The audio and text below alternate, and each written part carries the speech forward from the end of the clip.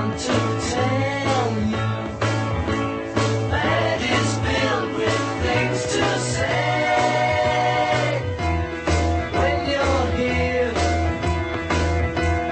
Welcome to the broadcast, friends. Welcome back to Corbett Report Radio. You are tuned into republicbroadcasting.org on this Monday night. So welcome to another week of broadcasts here on Corbett Report Radio. It's great to have you with us tonight. And I am broadcasting to you, of course, as always, from the sunny climes of Western Japan, or should I say perhaps the momentarily sunny climes of Western Japan, as we had a rather torrential downpour just a few minutes ago. And almost typhoon-like, almost biblical in its proportions, one might say. And for whatever reason, that actually managed to cut the power for a few minutes. So if I suddenly and violently get wrenched from the airwaves tonight, you'll know what happened and why I have been lost to the digital ether. But on that note, tonight we have another very interesting broadcast lined up for you. And it's all along the lines of, well, something that I think is probably everyone's favorite subject, and that's free money. Yay! Unfortunately, I have to immediately add the Stallman-esque caveat that we're not talking about free money in the sense of free pizza, but more along the lines of free speech. And we have lined up for you tonight a guest that I know is highly popular. Lots of people have demanded to have him on the program, and I'm delighted to be able to do that, or I hope I will be. We're going to be talking to Stefan Molyneux, the host of Free Domain Radio at freedomainradio.com. But unfortunately, it sounds like he might be ready to come on the program, so we will bring him up and see if that actually works. We've been having some connection issues, but we'll see if it's okay. Stefan, are you there? I sure am. How are you doing? Excellent. I'm doing very well. I'm doing even better now that you have graced us with your telephonic presence from all the way in the frigid climes of northern Canada. So why don't you tell us, for the listeners, the one or two listeners in the audience who may not have heard of you before, just give the brief 30-second rundown of who you are and what it is you do. Well, as you said, my name is Stefan Molyneux. I'm the host of Free Domain Radio, which is the largest, most popular, and longest-running philosophy show on the web at freedomainradio.com. And I try to take a rational, principled, consistent, from the ground up, reasonable analysis of world events, of ethics, of relationships, of all those kinds of good things. I'm down with the property rights principle. I'm down with voluntarism, or the idea that we should not initiate force in the pursuit of human virtue and goodness in society. And that's led me to some rather surprising conclusions, which I guess is the whole point of philosophy. If it was obvious, we wouldn't need philosophy. Like if chocolate was good for you and broccoli was bad for you, we wouldn't need nutrition. So that's really what I'm all about, trying to make the world a better place, one person at a time. We've had, I guess, almost 40 million downloads so far. I'll be speaking at a variety of places across the U.S. at Freedom Fest and Libertopia and Porkfest over the summer. So if any listeners are around, I hope that they will come out. Well, I can accept you being the longest-running philosophy podcast, but I have dibs on longest, long-winded, so that you can't. Really? Okay, so what's your number of shows, my friend? We're going to get into counting. Well, how about how many hours? Maybe we can add up that. No, let's not get into that.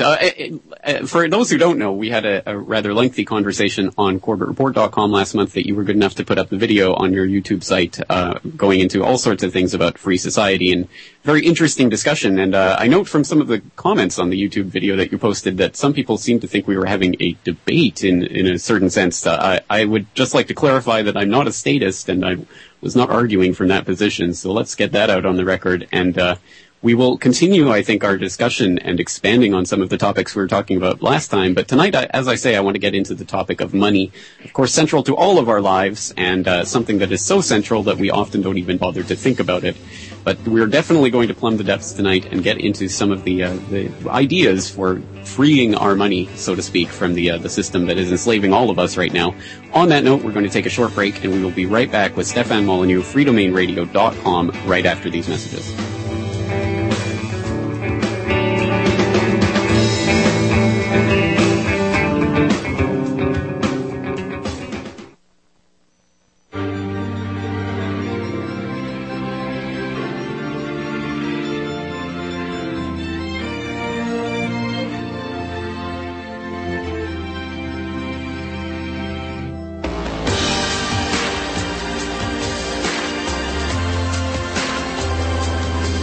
Welcome back to the broadcast, friends. We are here tonight on Corbett Report Radio talking to none other than the one, the only, the Stefan Molyneux of the freedomainradio.com. There's a few too many does in there, but just take them out and you'll be fine. Stefan, let's get straight into tonight's topic because there's so much to talk about. Let's just roll in our sleeves and start getting our hands dirty. Roll up our sleeves, I should say. So let's start talking about this issue of money in a free society by first talking about where we are right now and how we're going to get to where we want to be. And I think we have to start every philosophical problem by really defining that problem and agreeing on where it is we stand and what the problem really is. So let's hear in your own words, what is the problem of the system that we're living in right now? Stefan, are you there? Are you still with us? Oh. Yes, sorry. Okay. Well, money is everything. Money is... sorry, I'm muted. Amateur idiot, sorry. So money is everything. Money is the universal medium of exchange for everything that we do. Money is the most powerful economic factor that is conceivable. It's more powerful than energy or transportation or education because money is the one transaction that all other transactions rely on. I mean, outside of sort of simple barter and so on. And it's because of the pervasiveness and the massive, overwhelming influence of money that whenever you have major problems in an economic system, the very first place that you need to look is to the money supply. What is going wrong with the money supply? Now, what is going wrong with the money supply in the modern world is very well understood. It's very clear. It's very obvious. And it's been well researched for many, many years, but very few people talk about it, which is the fact that money, traditionally, has always been something that is hard to get. I mean, that's why things like gold and, seashells or whatever it is that salt, whatever it is that people have used for currency, it has to be something that is hard to get. Nobody has used rocks as currency as far as I have ever been made aware of. And why does it have to be hard to get? Because if you have too much money relative to your goods, then it drives inflation. And inflation is incredibly destructive to the economy because inflation says that people, or really enforces the reality that people have no idea how much things are going to cost tomorrow or the day after that. And they get paranoid, they get defensive, they make weird decisions with their money. Not weird in the state of inflation, but weird in the state of a normal economy. And there's been literally hundreds of documented examples of what is called fiat currency. Fiat currency is just money that's created out of nothing. It's not based on gold or diamonds or seashells or, Justin Bieber's teeth or whatever it is that people would use for currency. It's just created out of nothing. It's a printing press. And throughout history, the free market has demanded a commodity-based or a limited supply of money that can't just be created out of nothing. And politicians and bureaucrats and the people in power have always demanded fiat currency because they can print it. And when they print the money, they get the full value of that money. And then as it trickles out into the economy, people get pillaged through inflation. And particularly the poor and those on fixed incomes get hit the hardest and the worst. And so this fight over the control of money really is the fight over the control of human liberty, of predictability, of wealth. The wealth that breeds human liberty and human progress. And so when people talk about the economy or helping the poor or healthcare or whatever it is that's going on in their world, if they haven't studied money, if they don't understand money, if they don't understand this battle between the free market demanding limited money and the political powers demanding unlimited money that benefits them at the expense of everyone else, well, they don't... Look at the issue of war. The issue of war is central to money. I mean, why has there not been a strong anti-war movement in the U.S.? Because the money that is being used to pay for the war is just being printed. I mean, the amount of money that's being printed has gone up by 2/3 in the last few years alone. This is why everything is costing more. Gas, everything is going up. Groceries and everything. I mean, gas, if priced in gold, gas has never been cheaper. It's only in this ridiculous fiat currency system that it seems to be getting more expensive. So this battle between a limited supply of money relative to the goods and services, a predictable and stable price, and the massive inflation that we see under government fiat currencies is ancient. And if you sort of compare where we are now, where prices are going up double digits a year, compare that to the 19th century, where for about 100 years prices declined because you had a gold-backed money supply. People don't remember it. Then nobody's alive who can remember any of this stuff. But this fundamental battle is the great unwritten battle of our lifetimes. Till we understand it, I really genuinely believe things are just going to keep getting worse and worse. Well, I couldn't agree more with you that the actual history of the struggle for the control of the monetary supply has really been the driving history, the suppressed history behind so much of the politics that really come out as kind of a superstructure built upon that infrastructure. And of course, the U.S. Empire that's waging wars of aggression around the world really can just print the money for its wars because it has enjoyed the privilege of the petrodollar paradigm, whereby the U.S. literally just exports dollars around the world and can actually do that. But as that paradigm starts to falter and the U.S. falters as a world reserve currency, I think we're going to see a lot more Americans paying much more attention to this issue. And that's why I think it's important to open up this debate beforehand, before it gets to that point, so we understand what the problems are and how best to counter them. But just on one note of clarification, when you're talking about the fiat currency and the money being printed out of thin air and not backed by anything, I was making that point earlier last year to Paul Grignon, the maker of the Money as Debt series of films, and he pointed out that in a very real sense, when we're talking about this money that is created on the back of loans, literally created out of nothing by the banks on the back of loans, it's not in the sense that it's created out of nothing, it's pulled out of a hat. It's really created on the basis of someone's pledging to put their blood, sweat, and tears into however X many years of work in order to pay back that loan is what is actually backing up the money that is being created at that moment. And what do you think about that paradigm, looking at it not as something that's not backed by anything, but in fact is actually backed by our own labor? No, that's a very good point. That's a very good point. I'm trying to see if I can rescue my earlier paradigm. I'm not sure that I can, because I think what he's arguing, what you're arguing is a great point. And what it is, if I understand it correctly, is to say, well, look, if the money was created out of nothing, it would be worth nothing. I mean, I could create Steph bucks with my printer, and nobody would really give me much of anything for them. So why is it that this money is worth something? Well, because, as you say, the money is going to be paid off by the future labor of people, many of whom, of course, aren't even born yet. And I think that's an accurate way of putting it. So basically, the money is backed by theft. And so it's not backed by nothing, it's backed by evil. When Obama goes to China to borrow $1 billion or $1 trillion, I guess. Who cares about a B anymore? We're in the tours now. When he goes to borrow $1 trillion, the Chinese give him the trillion because he has taxpayers he can take from, and the government is going to continue to take from those taxpayers through the threat of forced jail, imprisonment, and that's, yeah, you're right. It's the productivity of the future slaves. It's like a farmer will only get a loan to expand his chicken coops if his chicken are producing eggs and will continue to produce eggs in the future. And so, yeah, it is the productivity of the taxed livestock that is the collateral for the loans. So it's backed by nothing other than violence. Exactly right. And so what Paul Grignon makes of that, the way he fleshes that out, especially in Money as Debt 3, which is the third part of that documentary series, which I think not a lot of people have really watched, but it's absolutely fascinating. I don't know it. I'm not, I think, up there able to follow all of the twists and turns of his argument, but ultimately what he comes out with is a paradigm that goes beyond the greenbacker commodity-based currency debate into a third way that's really a self-issued credit system, whereby everyone is issuing their own money, but it is backed up by their promise of future labor, and it's put into this type of market system that determines the value of that labor. It's quite a complex system, but it's one that not a lot of people have picked up on, unfortunately.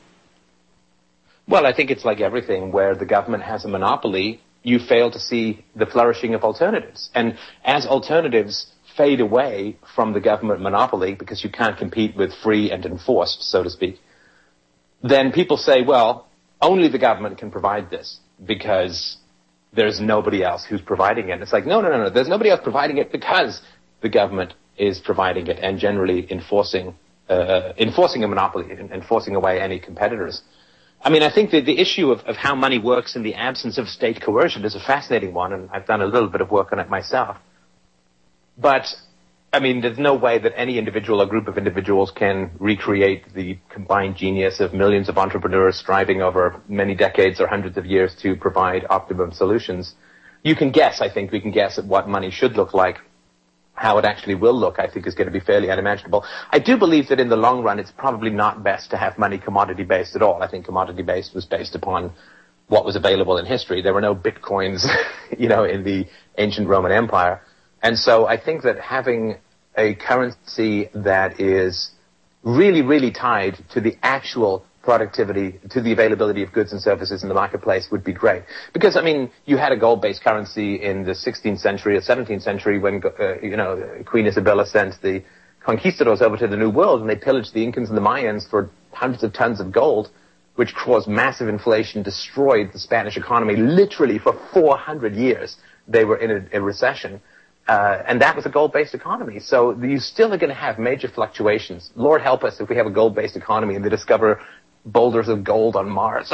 Whatever it is, it's going to be a complete disaster. Well, exactly. That's always been part of my problem with the gold is money paradigm, that we're basing an entire economy on the vagaries of what can be mined out of the ground, and all of the things associated with that just seems kind of ludicrous, especially when we do, as you say, have technological alternatives that we could start thinking about. I think the gold standard is sort of like a leaky rowboat in the ocean when all you're doing is hanging on to a sort of a wet log. The leaky ocean, the leaky rowboat looks fantastic relative to the wet log, where the Federal Reserve sharks are circling. And once you get into that, you're like, hey, that's fantastic. But it's not the same as a cruise ship. Good point. All right, we'll take a short break. We'll be right back. Stefan Molyneux, freedomainradio.com.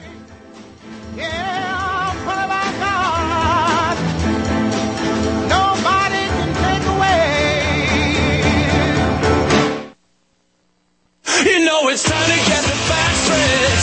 Rosicrucians, Freemasons, the people in the shadows, ashes eaters, Knights Templars. Welcome back, friends. Welcome back to Corbett Report Radio. I'm your host, James Corbett of CorbettReport.com, coming to you tonight, as always, from the palatial home recording studios of Corbett Report here in the sunny climes of Western Japan.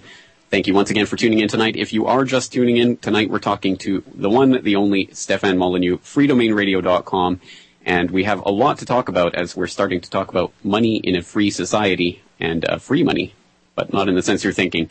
But on that note, we are going to be taking calls and email comments and even your tweets. If you should happen to have one, you can tweet me at Corbett Report, and I will try to get to your questions on air. And on that note, we already have one caller waiting on the line, so anyone else who wants to get in, 1-800-313-9443. But let's go to Jim in Missouri, who's waiting patiently on the line. Jim, thanks for calling in tonight. Hey, guys, how are you? Can you hear me? Not bad. I'm great. Great. How you doing? Hey, Stefan. All right, we've got to face the fact, at least here in the United States, that they took our money away from us in the 30s, and they replaced it with this fiat system that we're currently under. And I agree with you, Stefan. There's a guy out there right now, his name's Charlie Miller, and he's pursuing this, but there's only two real assets in this world. We have natural resources, and we have our labor that transforms those natural resources into products that can be used in the market. Okay?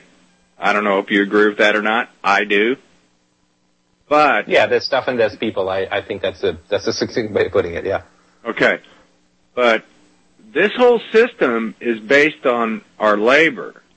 And I believe that I own my body, and I believe that I own my labor. That's my property. And for a monetary system to take my labor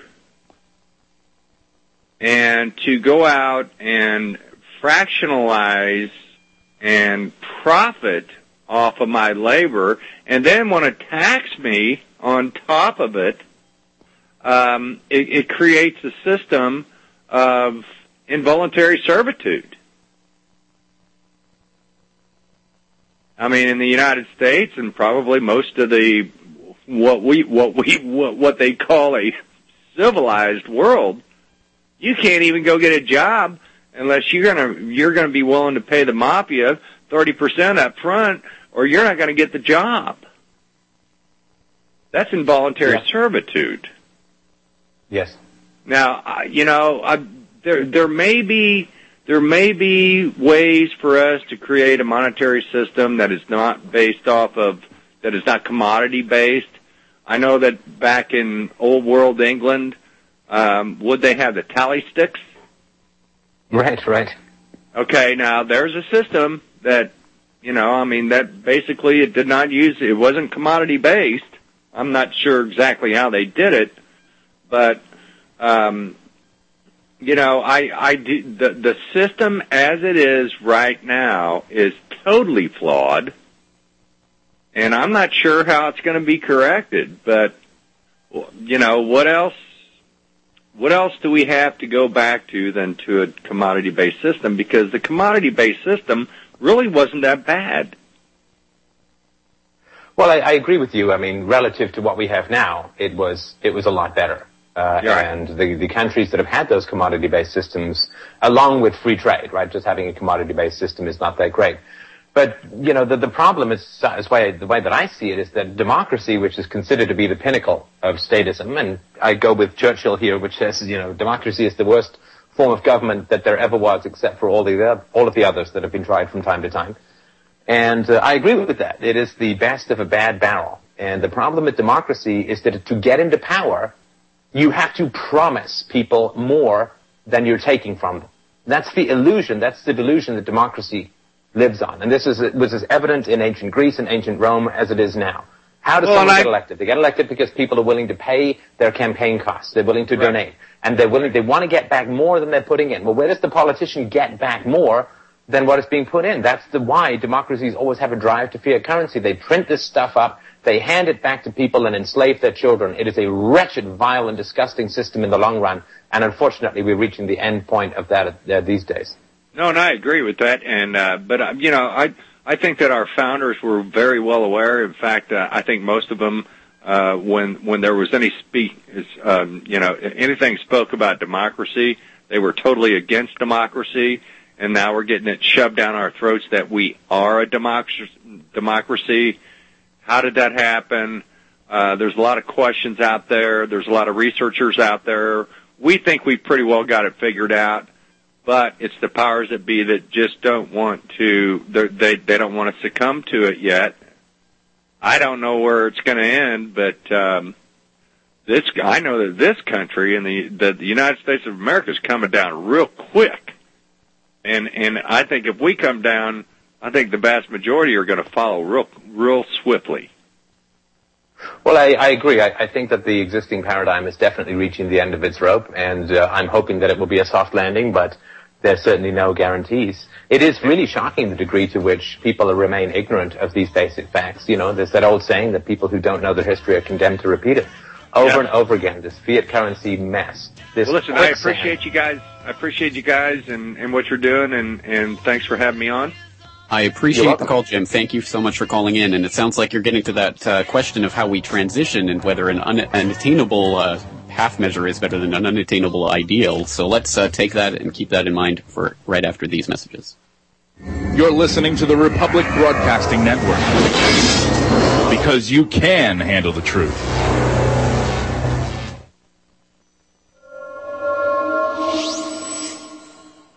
Back to Corbett Report Radio, friends. James Corbett here, CorbettReport.com, and tonight we're talking to Stefan Molyneux of freedomainradio.com. And just there before the break, we were joined by Jim, who was bringing up the point of, well, a commodity-backed system may not be perfect, but it's certainly better than what we have.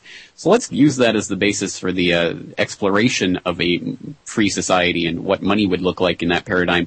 I mean, obviously, we can talk about theoretical abstracts, but the question is always, is it possible? Can we get there? And if not, are half measures as good as anything else, or should we actually, not be trying for those types of half measures? So, Stefan, I don't know where you want to take it from there, but perhaps we can start along those lines.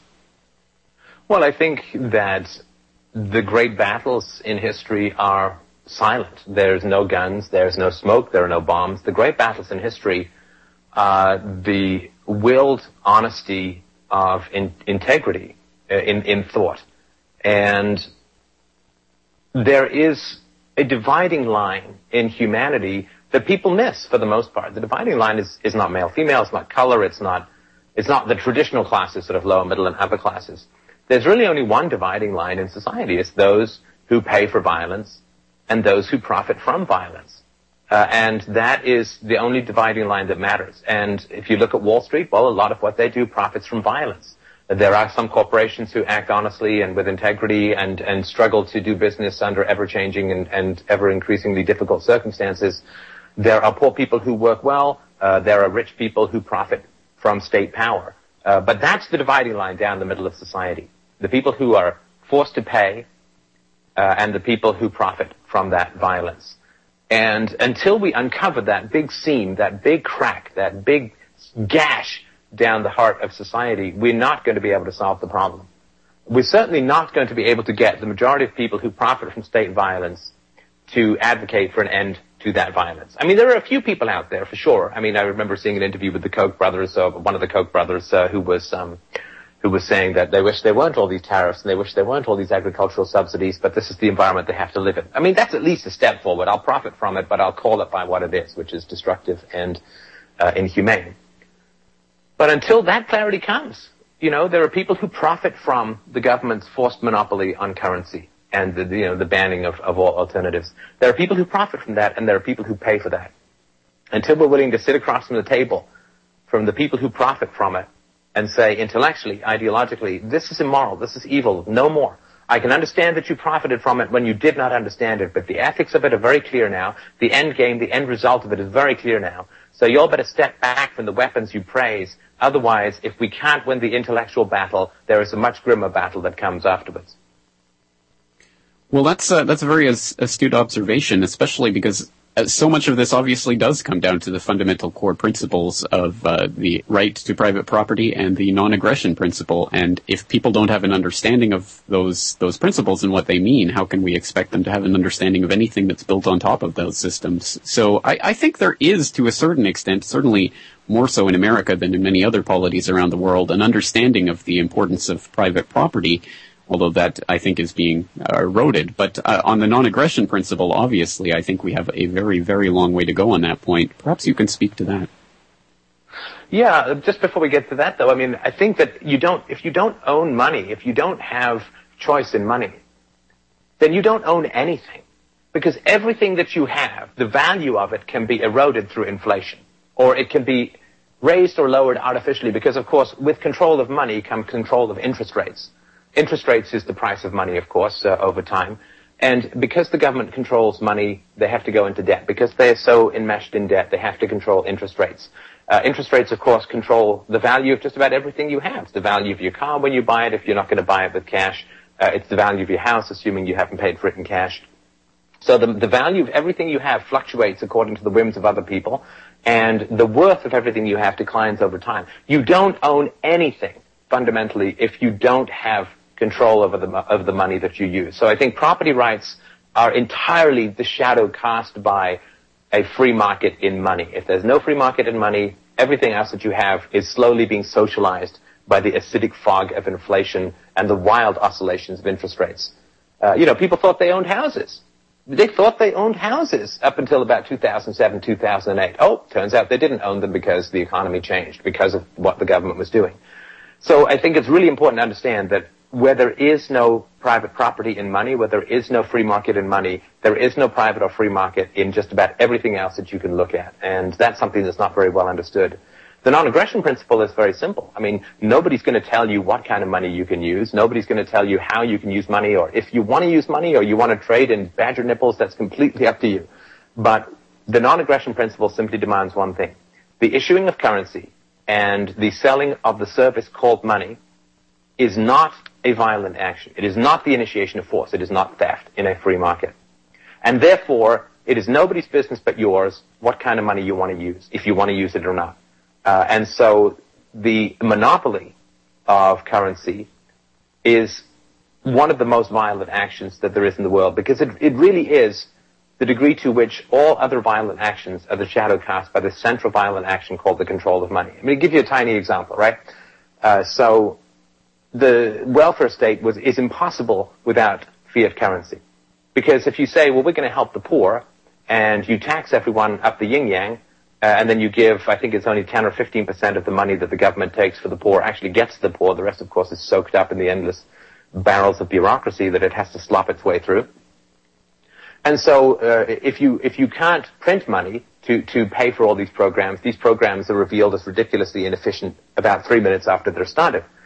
And so the rise of the welfare state has caused catastrophic changes in the American family. I mean, you've got the huge rise of single parenthood, single momhood, which has hugely negative effects. You've got massive rises in divorce. I mean, of course, women feel more comfortable having divorce because there's a safety net. And so there's huge problems in society that have arisen from this. I mean, single momhood is associated with vastly increased criminality, lower academic scores, higher dropout rates, earlier sexual promiscuity, drug addiction, and, just higher incidence, not everyone, but higher incidences of these kinds of things. So there's just one tiny example where the monopoly of money allows for the creation of the welfare state. The welfare state erodes the family, producing massive amounts of social problems, which in turn result in an increased demand for government services and, quote, protections and safety nets and so on. And so this is the kind of horrible avalanche of statism that is set in effect when the government gains control of the central lever and mechanism of human productivity and survival, which is trade and currency. So until we can look at the violence that surrounds currency, I don't really think we can deal with any of the other problems that is caused by that. Excellent points, and unfortunately we live in a climate in which even attempting to bring up issues like that and connect those dots in that way people would attempt to portray that as somehow, against single moms and you're anti-woman or whatever the ridiculous types of arguments that people would come up with. But absolutely, I think it's important to understand the ripple effects that really happen from these types of core fundamental issues to all aspects of our society and our daily life. But on that note, we have another caller on the line. We have Lark in Texas. So, Lark, thank you so much for joining us tonight. Well, hello, James. Stefan, how are you, gentlemen? Excellent. Great. How you doing? Well, interesting discussion, as usual, anytime I hear either one of you even speak. So I'm delighted to be on air with you all just for a moment.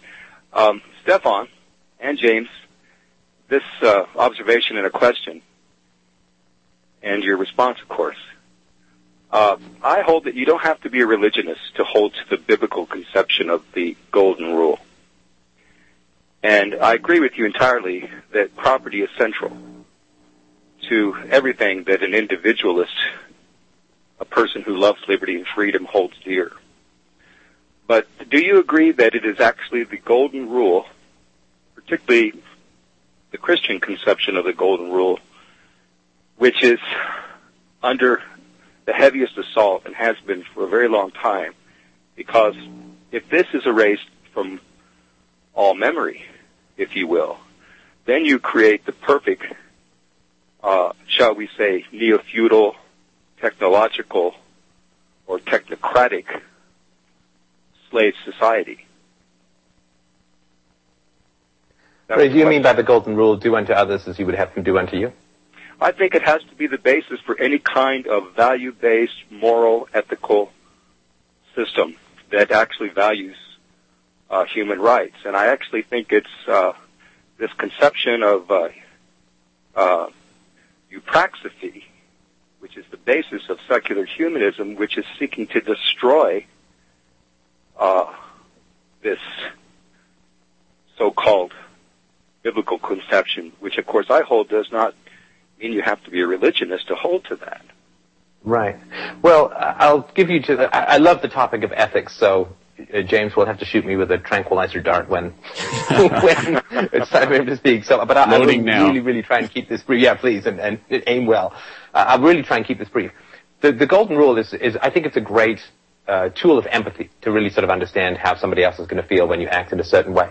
Philosophically, it doesn't have the rigor that is necessary for a system of ethics. I'll give you sort of one example. So, saying, do unto others as you would have them do unto you. Well, let's say that you're, the biggest and strongest guy in the Stone Age tribe. You've got arms like a biker's legs or something. You're a big, strong guy. And you say, I'm willing to submit myself to the universal rule called might makes right. Why? Because you're the mightiest guy in the tribe. And so you're willing to do unto others. Others can try, the rule might makes right. You're willing to subject yourself to that as a universal rule because you're the strongest guy or the prettiest guy will say that the prettiest guy should win, and he's willing to subject other people he'll do unto others and all that kind of stuff. So there's problems with all of this. Bill Clinton, that silver-tongued, dewy-eyed, bubble magic devil, he would be very happy to have eloquence and charisma be the rule that everybody should submit themselves to as how society should get organized. It doesn't quite have the rigor, because there are people who are willing to subject themselves to rules based upon personal abilities that they claim will be, universal rules and they have an advantage for. So I think it's not quite enough for a system of ethics. I do agree with you that the loss of the Christian approach to ethics, which I think really started in the 60s in a very fundamental way, but the loss of the Christian approach to ethics without a very, very strong brain-sweating effort on the part of secularists to come up with a rational system of morality has created, the void that always ends up when a system of morality collapses without a substitution. You end up with crappy pragmatism and utilitarianism and, this nonsense called the greatest good for the greatest number, as if that could even be defined, let alone achieved. And so I think we are swimming in a soup of moral nihilism at the moment that is extremely dangerous. And when moral rules and moral principles go out the window and aren't replaced by anything, then people end up just doing whatever they feel like and justifying it with some vague appeal to universal nonsense after the fact. But I don't believe that we could really have gotten into the mess that we've gotten into if people weren't just going for short-term gratification. Like, I care about the poor, so let's have a government program, and now I feel better about the poor. Well, that's not a moral approach. That's just wanting to feel better because you don't like the fact that there are poor people. That's not a principled approach. And the lack of principles, I think, is really decaying. Christian ethics have a big problem because if you think, I'm not saying you, but if one thinks that Christian ethics are the pinnacle of moral achievement, then when the Christian church had the most power, society should have been the best. And of course, if you look at the Dark Age and the Middle Ages, when the power of the church was at its height, society was not doing very well. And so even just from an empirical standpoint, I think you can say that the greatest significant progress in society, sustainable progress in society, where you went from middle-aged living standards to early modern standards, was the 19th century. And that was when the power of the church was declining, the rise of free markets, and certain secular values was arising. That proved to be unsustainable. I think the ruling classes, the First and Second World War, just detonated the progress, and almost all the wealth of the 19th century was destroyed in the First World War. And so from that standpoint, the ruling classes, they really like the productivity that rational ethics provides, and they really like the wealth that it generates because they can tax it. But they don't like the next step, which is a rational system of morality completely destroys any ethical justification for a ruling class. The ruling class doesn't like that. They want us to be economically productive, but not rationally moral. Okay, I felt James's arrow in my jugular, so I'm gonna, before I throw it down, I'll stop. Okay, interesting points. I have my own take on it, but Lark, do you have anything else you'd like to add to that? Well, I would only add that I appreciate your comments, but I entirely disagree. And it would be fun to expound upon this at some point into the future, perhaps. I want to say that I think that democracy is unworkable, and I think probably, too, the money power today, since the time of the Club of Rome, at least, 64, they think so as well, which is why we have this new communitarian system coming into being, where government is actually dismantled, and it's replaced by a kind of a decentralized surveillance state and, shall we say, a system of socialist governance, as opposed to what we knew with nation states as government, and so forth and so on. But I actually think democracy, in fact, I wholeheartedly disagree with Winston Churchill's comment. I think democracy, even the Freemasons that founded this thing called the United States of America, I think they knew with people like Alexander Fraser Tyler, for instance, in his book Cycle of Democracy in 1791, that democracy is the worst form of government, short of absolute despotism. But I don't want to take up any more of your time, just to say that I very definitely appreciate the conversation on RBN. All right. Thank you, Lark. Thank you for calling in. Lots of things to think about, lots of different pieces to pick up from that puzzle. And Stefan, I think I agree with you that do unto others can't be the philosophical end-all and be-all of the moral rule for the construction of an ethical system because, as you say, there are lots of ways in which we can imagine there are problems with that. But for myself, being the weak, scrawny little nerd that people on YouTube seem to believe that I am, at any rate, I tend to take that do unto others as an injunction against the use of force because I don't want people to use force against me. So I understand it from that perspective. But of course, as you point out, everyone will have their own interpretation. At any rate, that's why I always come back to the non-aggression principle and the non-initiation of the use of force as the fundamental building block for a basic ethical system. And I assume that you would agree with me on that, but feel free to correct me if I'm wrong. No. I mean, I've got a free book on my website called Universally Preferable Behavior, A Rational Proof of Secular Ethics, where I basically ran through the argument that if we take the assumption that there must be universally preferable behavior, it doesn't mean everybody does prefer it, but it is universally preferred, then the only way that you can actually have a rationally consistent universally preferable behavior is property rights and a ban on the initiation of force. Well, there you go. It tends to come back to that time and again. Well, at any rate, lots of diversions, lots of different things to think about. So we will try to wrap things up in a conclusive way when we come back right after this. Don't change that dial. We'll be right back.